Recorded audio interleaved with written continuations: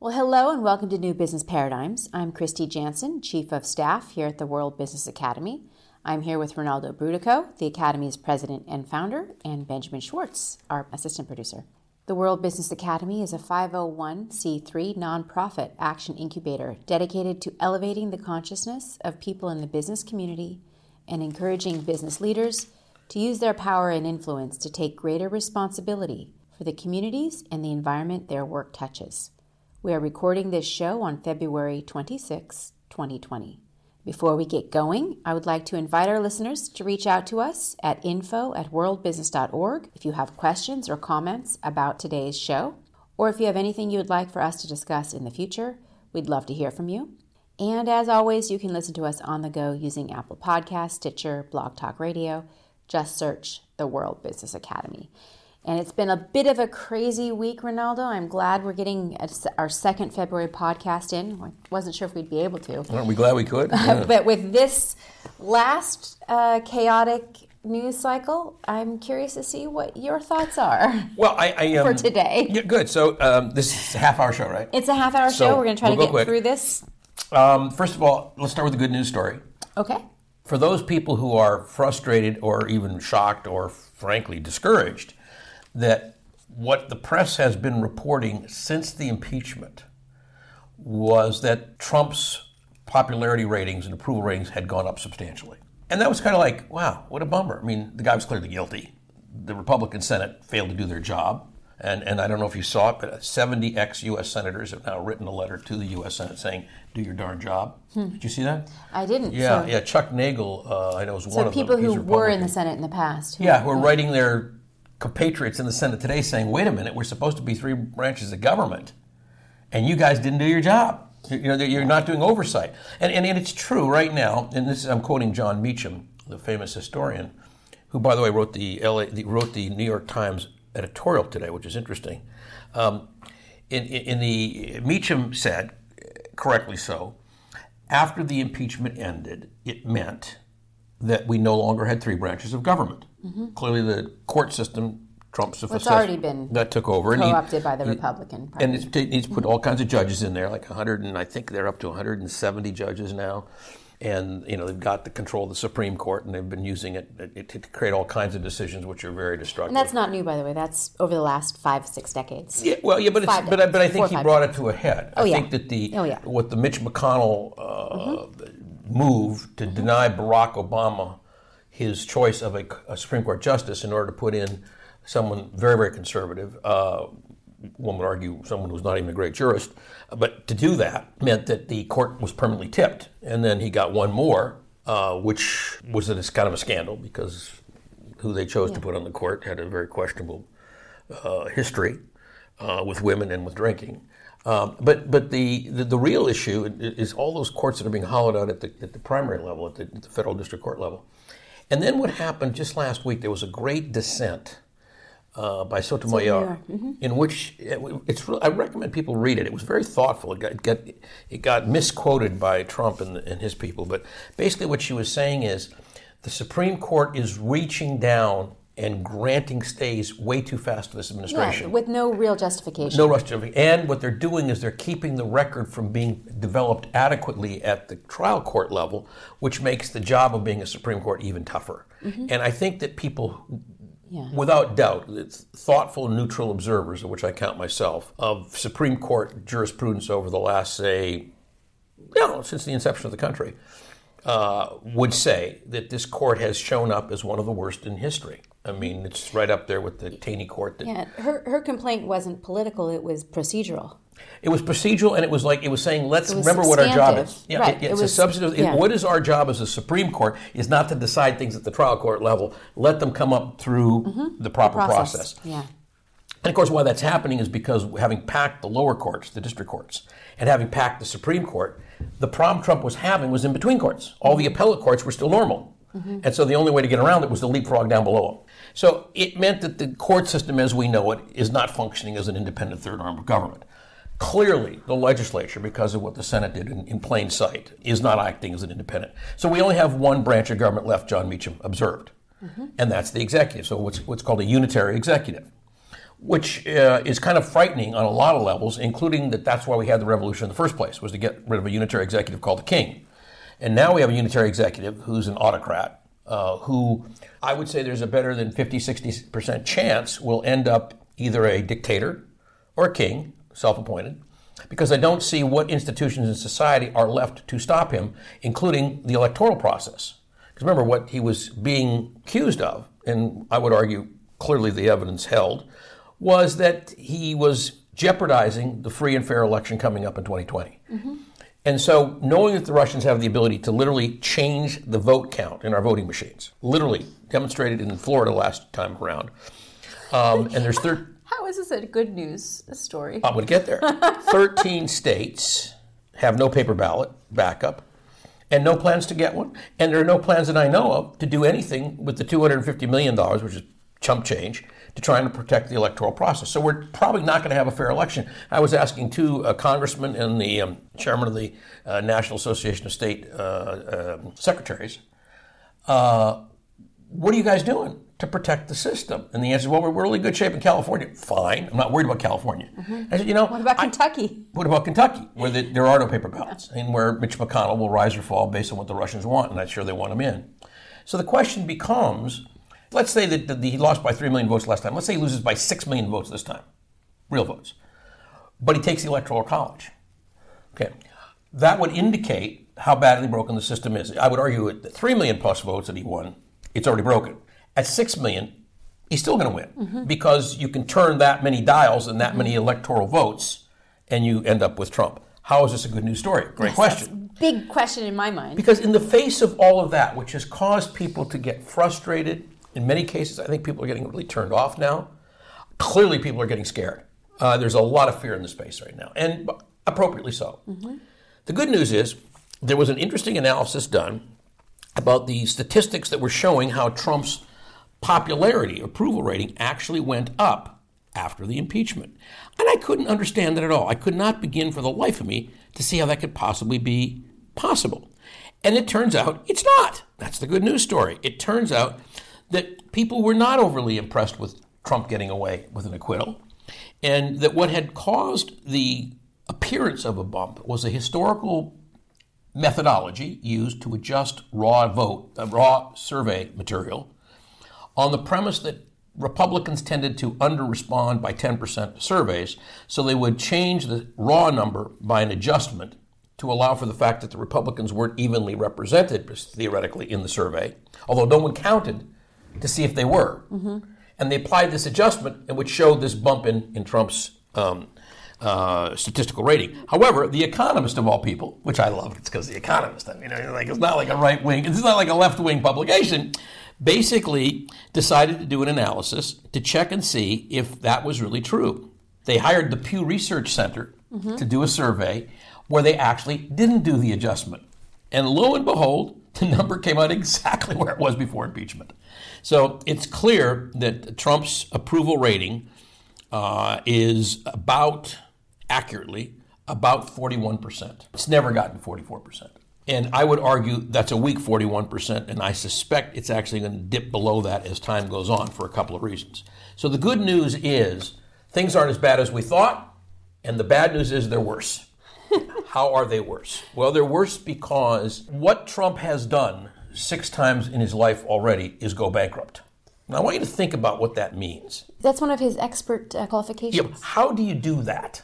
The only way you can go bankrupt 6 times is if you refuse to learn from the first 5, right? If you refuse to learn anything from your experience, you keep doing the same thing over and over again because you're probably mentally defective, and you end up with another bankruptcy. I think what we're watching right now is the bankruptcy of the United States of America. It's happening. We're being hollowed out. And the trajectory that we're on is inescapable to me. So the trajectory we're on is one where we are going to have continuing disruption from the coronavirus. How long it will last, how big an impact, I do not know. But clearly, if you're Apple, you're having trouble getting your phones built. Clearly, the GDP of the globe is going to go down. Clearly, you're already having adverse impacts on Europe. And Europe was already stagnating, with the exception of France. And even France had a bad fourth quarter. So, and Japan, which I'm going to get to in a minute, is also having terrible problems. So in a global economy that's getting weaker, that's increasingly interdependent, what Trump is doing is making all the wrong moves. So the errors are now compounding on themselves. And unlike the stuff he does with domestic politics, you can't spin that away. Okay? You can't spin what the numbers are. You can adjust them, you can play with them. And I think we do play a lot with the employment numbers. But at the end of the day, things are either getting better or they're not. And I believe that things are not getting better. And there was a new book that just came out today, I think, from the Heritage Foundation. And it's which is a very famous right-wing think tank, basically saying, no, that's not true. The middle class is better off than they've ever been in 30 years. And so the way they did that analysis, by the way. Do they define the middle class in a Yeah, they sort of did. But way? Here's what's interesting. They cherry-picked the numbers, obviously. Mm-hmm. And what they did is they looked at increased buying power of the middle class in the last 30 years. But what they didn't look at were the increased costs associated that buying power had to cover. So there's no adjustment for the fact that the cost of medical care has gone up so radically, including co-pays and whatnot. They didn't adjust for the fact that Wisconsin had its biggest number of farm bankruptcies probably in the last, since the Great Depression, actually. So there's a lot of stuff happening that's not, that your theoretical buying power isn't what matters. What matters is what can you afford. Mm-hmm. I don't think they adequately took into account the cost of living from the point of view of rents and home ownership. And they certainly did not take into account the drain on resources of the financial debt that's now racked up for 46 million people on student loans. Yes. Okay, so there's all these things happening that aren't in the abstract. And so that's why I think the study is defective. Okay, so the good news is people are not as bamboozled by that whole impeachment as we were told. So the Trump bump is a bogus bump. The Trump bump is a bogus one. But he still has a 41% approval, which doesn't make any sense to me, and I think will go down. Now, how far down it will go is a function of whether or not the people in that 41% are all parts of his cult, in which case it won't budge, or if, let's say, as I believe is the case, 35 or 36% are part of the cult, which means he could literally shoot somebody on Madison Avenue and for Fifth Avenue, and they'd be okay with it.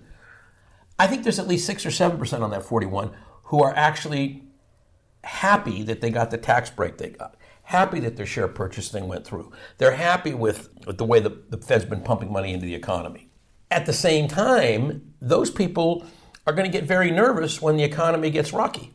Mm-hmm. So I don't think the 41% will hold. I'm going to guess that by the time we get to the election in November, it'll be down closer to 37%, which is interesting because that's a third. And that means 2/3 are up for play. And there's this funny cartoon in The Economist, which you got a kick out of earlier, yes, where there's the guy has got a sign up saying anyone but Trump. He's a Democratic donkey. And along comes a guy in a vest and he goes, Bernie or bust. And the anyone but Trump donkey throws his sign away and puts up a new one. Anyone else? Yeah. After having said anyone but Trump. Yeah. So we have an interesting dilemma and a dynamic going on in the Democratic debates.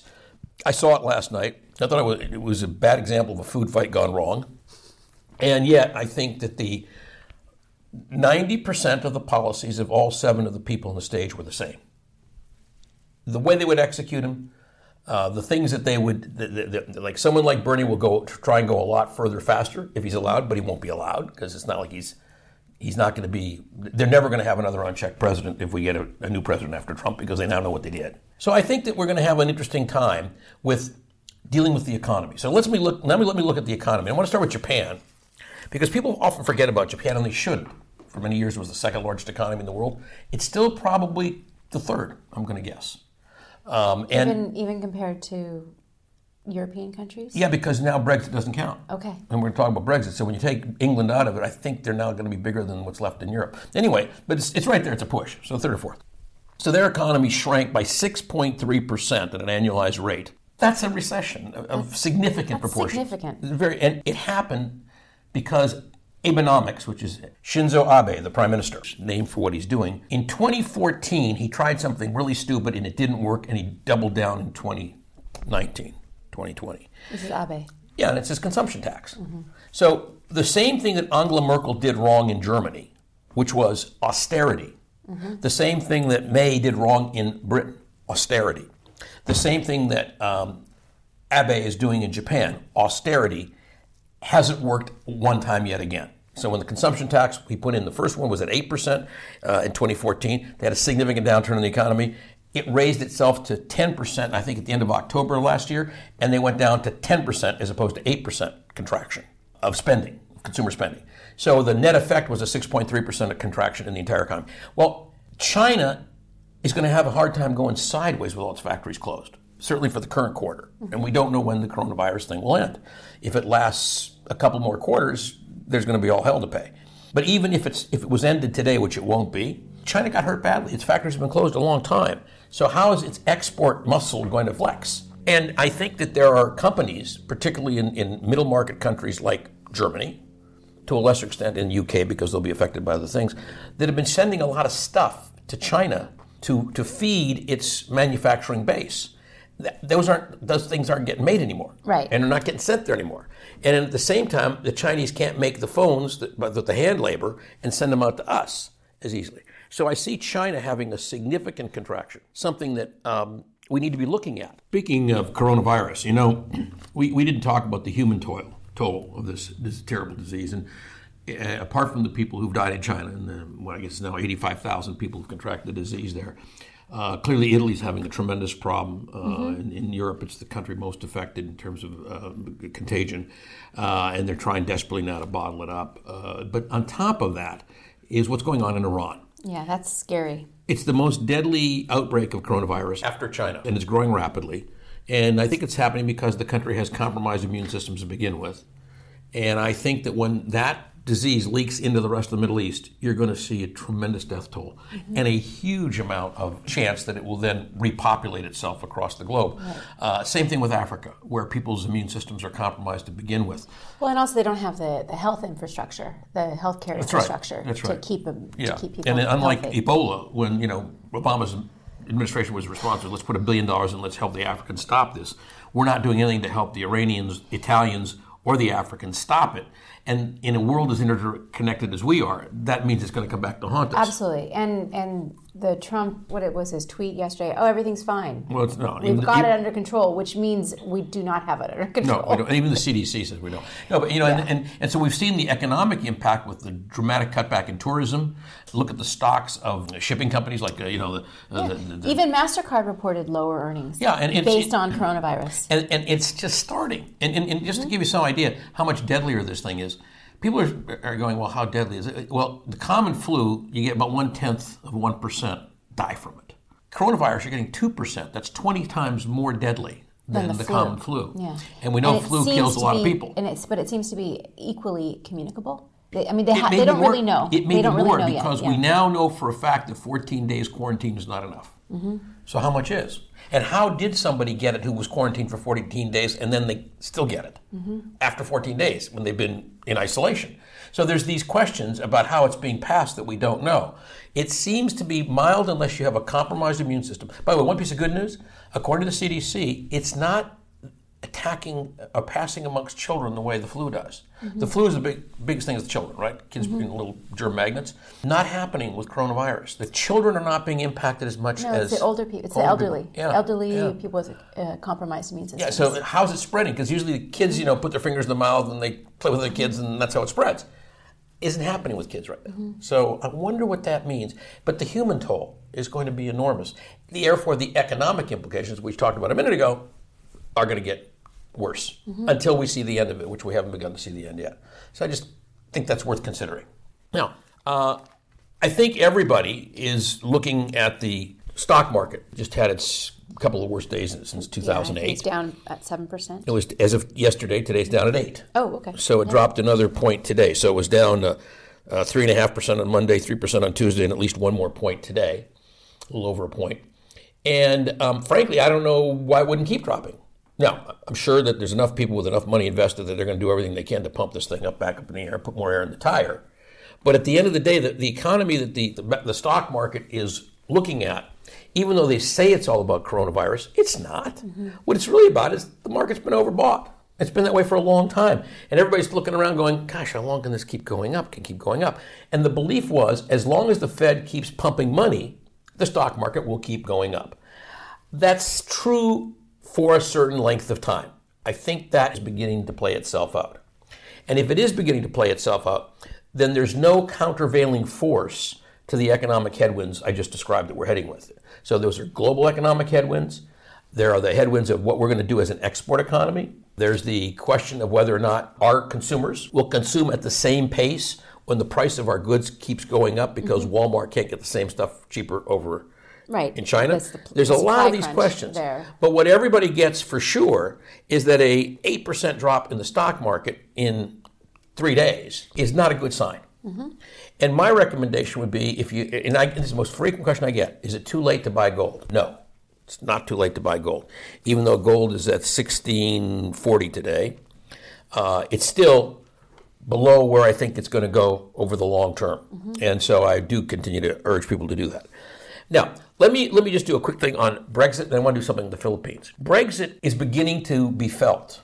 No one has felt the pain yet in Britain because the trade rules haven't been written that will now choke back the trading between that country, England, and the continent. As those get written, however, and just the uncertainty itself, I think, is beginning to damage the economy there. But as those rules get written, you can be sure England is not going to have access to the European market the way it did before.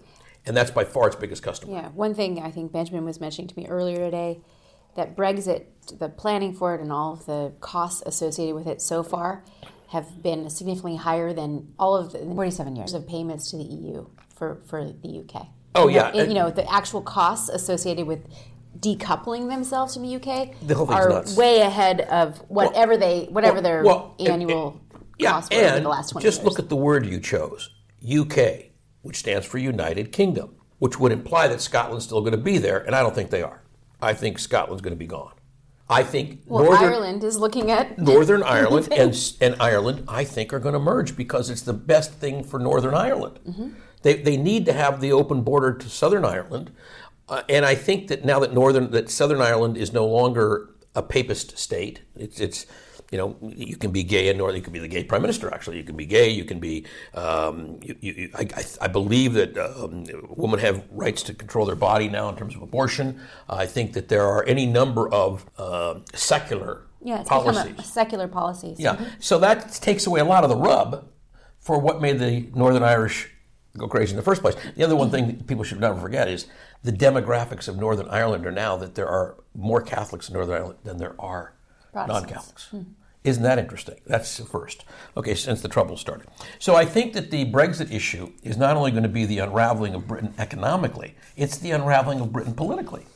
And I think they kind of knew that was coming, but for whatever reason, they didn't care. And I think Boris Johnson, who's extremely popular right now, I just can't imagine what they're going to write about this guy in 2 years. But it ain't going to be pleasant, I don't think. Now, let's take the opposite course. Macron in France. Macron actually is doing a phenomenal job. I was just sharing with you before we went on the air. No one since World War II has been willing to tackle the intransigency of French labor laws and pension system. And this guy Macron, the longer he's in power, the less popular he is, and the better his stuff is working. I was quoting you some of the statistics. I think it's just fascinating. France, the number of new companies created surged to 815,000 in the fourth quarter of 2019 alone, which is a 38% increase. Why? Because now you can hire and fire people, which you couldn't do before. So you didn't want to hire somebody because once you did that, you couldn't fire them. Okay, so the French labor laws were unbelievably intractable. The other thing he did is they dramatically increased the number of apprenticeships, which we need to do in this country, by the way. Not everybody's supposed to go to college. And if they do go to college, they're not supposed to go to a four-year college and get an advanced degree. Some people ought to be butchers and bakers and candlestick makers. But even without those kinds of trades, having an apprenticeship can actually give you the kinds of skills that you need to actually be successful. I mean, I'm thinking of sales. Do you really need a 4-year college degree to be a successful salesperson? No, not necessarily. Not necessarily. Not in retail sales. And some of those, some industries, you're better off actually going up through the industry and learning on the job. Yeah, and I think unless college and university is free, which it should be, we should have free education from pre-K on, no question. I think that's coming if we survive the Trump era. Then I think the opportunity here is to see this country begin to diversify its workforce, so we provide college and university training as mental training, as life preparation. Right. And we don't see it as the way to get your next job, because your next job may be you're going to be a great baker. Mm-hmm. But I'm saying even not manual or sort of quotes blue collar jobs. I think there's a lot of white collar work which you don't necessarily need to have. I agree. I agree. I totally agree. I mean, look, be successful at. Do you remember? Okay, quick question. Does anybody remember what was George Washington's civilian occupation?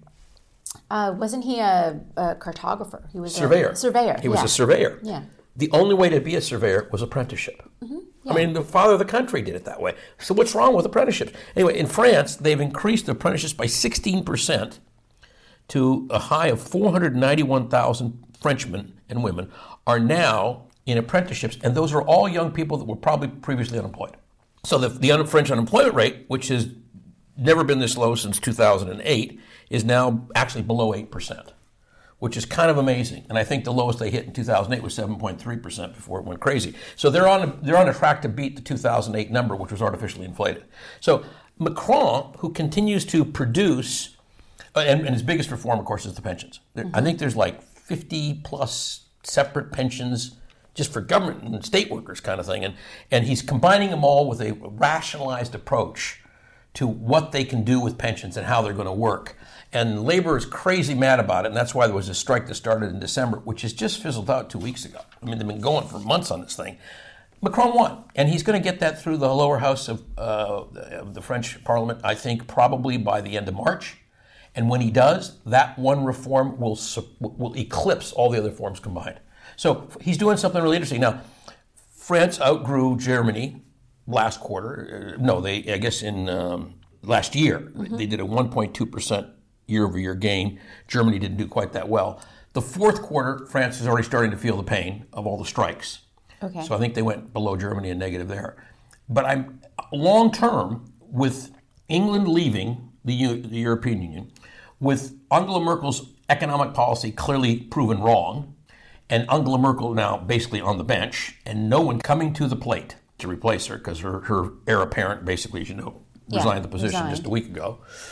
I think that Macron has successfully become the new leader of Europe. And I think Europe has become the rational country of the world that's beginning to look at questions like, how do you tax tech? How do you manage monopolies? Even when they're companies where the two companies that are both European, like Alstom and Siemens. And they said that's anti-competitive. They broke it up. Well, I think these kinds of questions are fascinating because it means that Europe is going to be coming on strong in rebuilding itself internally at precisely the time that the U.S. is not. Mm-hmm. And at precisely the time when China's in terrible trouble and when Japan's in terrible trouble. I just want to touch briefly on the Philippines because Duterte, who's the president there, been in office for 3 years, is clearly a murderer, a mass murderer. I mean, no question what he's doing, killing people who are suspected of being drug dealers, but are really just poor people in the wrong place at the wrong time. The one thing he's doing right, and it's very effective, is he's doing infrastructure. And he's doing it really smart. He's got so many projects on the board now, and many of them are already coming to completion. By the time he leaves office in 2022, there's an estimate he could have as many as 100 of those projects done. Anything over 50 would be massive change for the Philippines. And that's the same country that's now throwing us out. Right. The U.S. bases are now in jeopardy. Why? Because when the Philippines looked at what the U.S. was doing, now this is before coronavirus, and they looked at China, and they said, got to pick a side. I'm on the Chinese side from now on. And that's what's happening around the world. The U.S. is now without allies of any consequence. And the only allies we do have are autocrats or people who have questionable policies. And I feel very sad to report, I think Modi of India is one of them. Mm-hmm. So here's a guy who is taking a secular nation, the largest democracy in the world, India, and turning it into a religious country. State. And Hindu nationalist. And it's exactly what Gandhi and Nehru fought in 1947. So I just think it's time for us to look at that. We're not going to have time to touch on some other things that are interesting, like why did Bob Iger resign so quickly at Disney when everything's going well? Is he sick? Is it a Me Too thing? Or can we take him at his word? It just happened because the timing was so good because his Disney Plus thing has really turned out well with 30 million subscribers. We won't have time to talk at length about the global shortages. I will mention briefly the refinery fire that just happened today. And global shortages in relation to coronavirus, you mean? Yeah. That just sort of global shortages of everything because, as I said, Chinese are central in the supply chain. The global economy is so intertied that when you look at the Chinese and what's happening to the Germans and the Japanese and all the stuff I talked about for the first 20 minutes of the show, that's what's impacting on it. Those are creating global shortages. And those countries, France being one of them, that rebuild with their internal markets will outperform countries like ours that will need to do it with external markets, which won't be there. Mm-hmm. So we won't have time to talk about the fire in Carson, which just happened today in California. But Carson, that fire is one of the largest plants in I think it's 18% of all the fuel that comes into California gas tanks comes from that one plant, which is now closed. And at a time when oil prices are dropping significantly, as they should, we're under $50 a barrel now with West Texas Intermediate crude. The reality is that the closure of that one plant will have a tremendous negative impact on the state of California in terms of the cost of fuel, because it'll go up now, right? Fortunately for California, the economy is otherwise doing very well right now, and I think it'll be able to absorb that hiccup without much of a problem. I do think it's important that we start focusing on the vulnerability of oil refineries generally.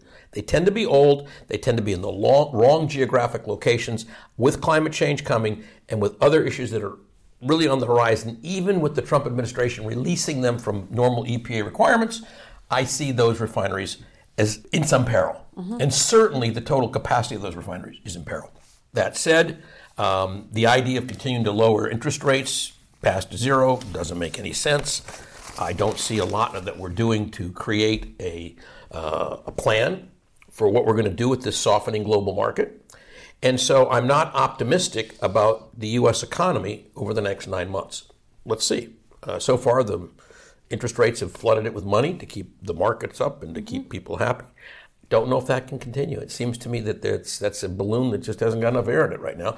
But we will see. And I'll close with this happy thought for all of those of you who listened to us starting in 2018 to buy gold. Looks like you were right.